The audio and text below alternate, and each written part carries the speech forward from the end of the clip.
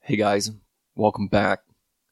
As usual, I've got a question that I want you to consider. And of course, all of my questions are always for the point of not for you to actually figure out the answer, but it's for you to think through the problem.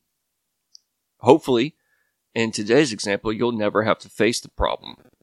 But some of us do, and this may be helpful for you to avoid the problem to begin with.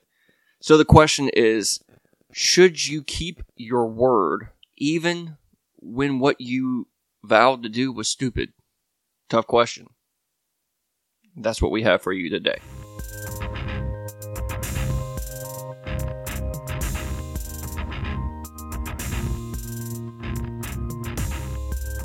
Welcome to the Kingdom Man Podcast, where we discuss some of the hard topics facing men with a Christian perspective. I am your host, James Russell, and welcome back. So if you are still sticking around, that means you want to know the answer to whether or not you should keep your word even though you vowed to do something stupid. Hopefully, you're not here because you've done this. Maybe you're here just so that you can avoid it, and I hope that's the case, and I hope to do the same. But have you ever given someone your word and it was just something stupid? I know in my past, I've gotten excited about things. The first instance that comes to mind is my grandfather. He was looking for a new car for me. My truck was just not fitting the bill at the time. It was a 1988 Toyota pickup. It was an awesome truck, but it just didn't have, the sex appeal that I was really looking for. So I was looking for some other things, and he's the guy who has all the connections. So he agreed and shook the guy's hand for a car for me just because I said I was interested in it. At the time, I'm like 19, 20, I don't know, something like that. I may have agreed to it. I'm not entirely sure. I wasn't exactly great in communication back then, and a lot of stupid things happen when communication isn't very clear. But he agreed, and then once I realized that all this was going down, that's not really the car that I wanted. And somehow he had to work it out with the guy that he agreed with, and I wish that never happened. That transferred to me, of course, and I'm trying to figure out how to get things smoothed over with my grandfather. That was one example of someone jumping the gun and agreeing to something that you shouldn't have really done, and that's likely my fault. But today I'm going to give you a Bible story to accompany that, and I say Bible story, I want to take that back. It's not a Bible story, and so oftentimes we get into the frame of mind that the stories in the Bible are just that, stories, like fantasy, that like these are just moral giving ideas. But no, this is scripture. These are happenings. These things happen. These are accounts of things that happened. So here's an account that we have from the Old Testament. And it's in regards to a guy named Jephthah. And if you pronounce that differently, fine. I've heard it several different ways, but that's just the easiest way I've heard, and that's what I'm going to stick with. And you can find this story in the book of Judges in chapter 11. And one of the first things that you see in this story is that Jephthah was called a mighty man of valor. I feel like that is something that we really want to identify as a mighty man of valor. One thing about Jephthah is he came from a really rough background. And I imagine there's some guys out here who also came from a rough background. So much so that his dad slept with a prostitute, and that's how Jephthah came about. But, I mean, he was still a strong dude, but he had baggage from his father and mother and things like that really counted against him. So much so that his father with his actual wife had other children, other sons, and they didn't want him around anymore. Like, hey, you're not a real son. Get up out of here. So Jephthah moved. He left what he knew of his family, his dad's home, and tried to scratch out a living with a bunch of thugs in some other country. But the people really knew who he was. His family, where he grew up, they knew that he's a tough dude. Many years later, when they come into trouble with some other rival kingdom, they go out looking for Jephthah, and Jephthah was persuaded to come and help save them. So Jephthah comes and is the commander of the Israelite army, and he goes to battle for them. But before he goes to battle, he makes a vow before the Lord. And you would think this is no big deal, and here's the scripture is verses 30 and 31. It says, "And Jephthah made a vow to the Lord, and he said, 'If you give me victory over the Ammonites, I will give the Lord whatever comes out of my house to meet me when I return in triumph. I will sacrifice it as a burnt offering.'" Period. Now, that may not sound like a big deal, but think about it. The Lord wasn't asking for him to make a vow, but he was so set on making sure that he won, that he offered things that he didn't know what it was going to be. He made an offering for whatever comes out of my house to greet me when I come back in victory. That's what I'm going to offer to you, Lord. I mean, even if it's the family dog, because the family dog hears you coming down the road from a long ways and he's up and out the door and there to meet you, that would be hard enough to offer to God as a burnt sacrifice. But if you know the story, the family dog's not what came out of the door.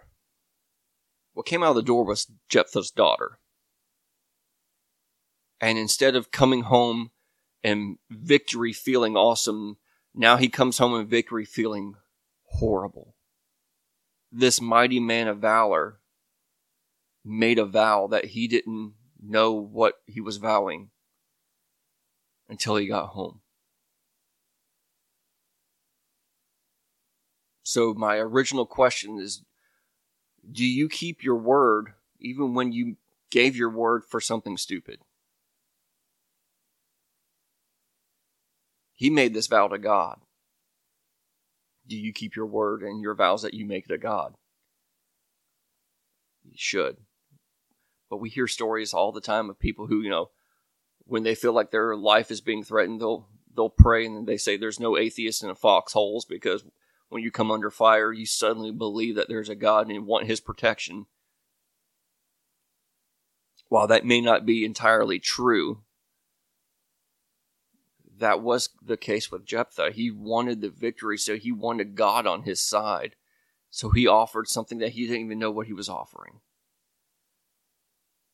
And while it's easy to make this story about whether or not you should keep your word, that's really not the question here.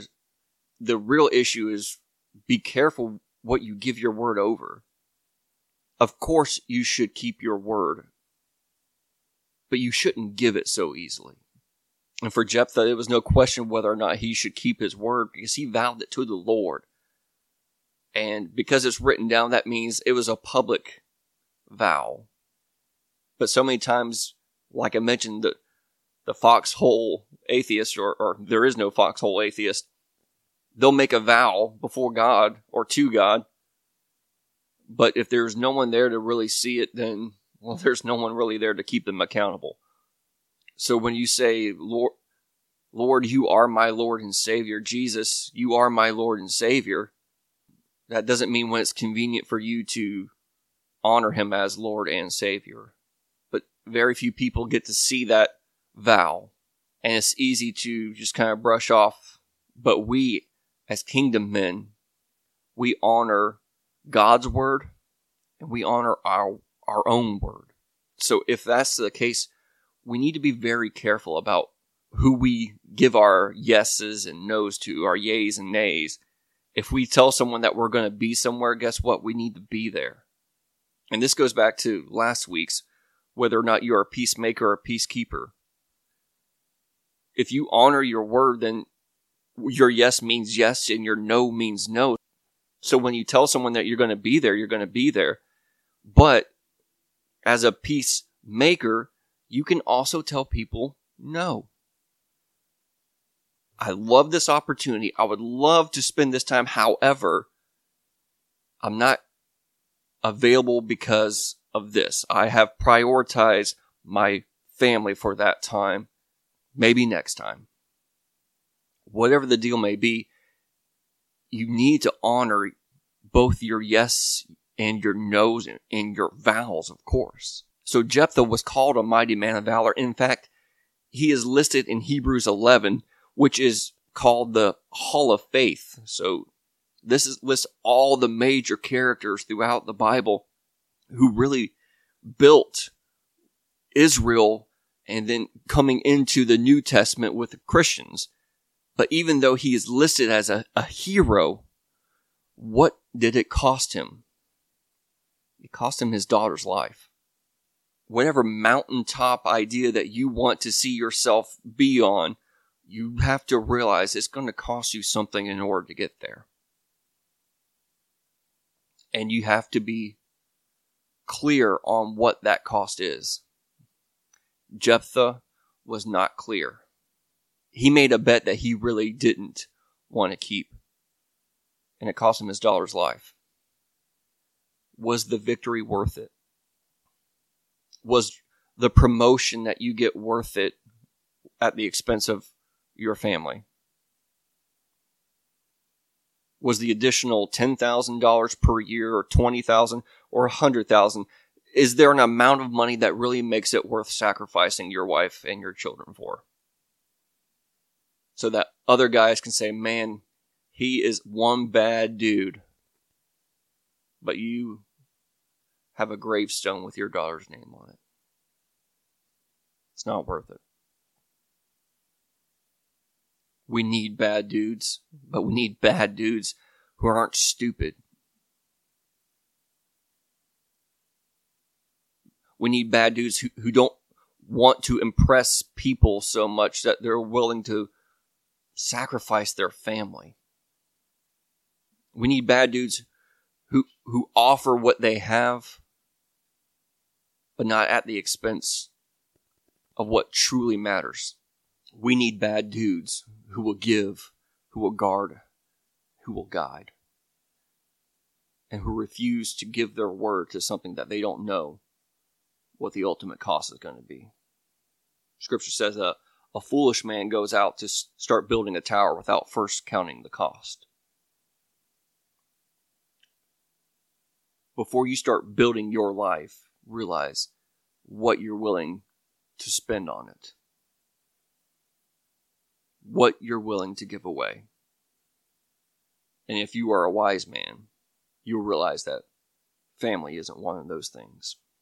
Hey guys, thanks for tuning in today. I hope you really enjoyed today's topic. If it's helped you in any way, all we ask is that you share it with friends or family or loved ones that you think it might help them out as well.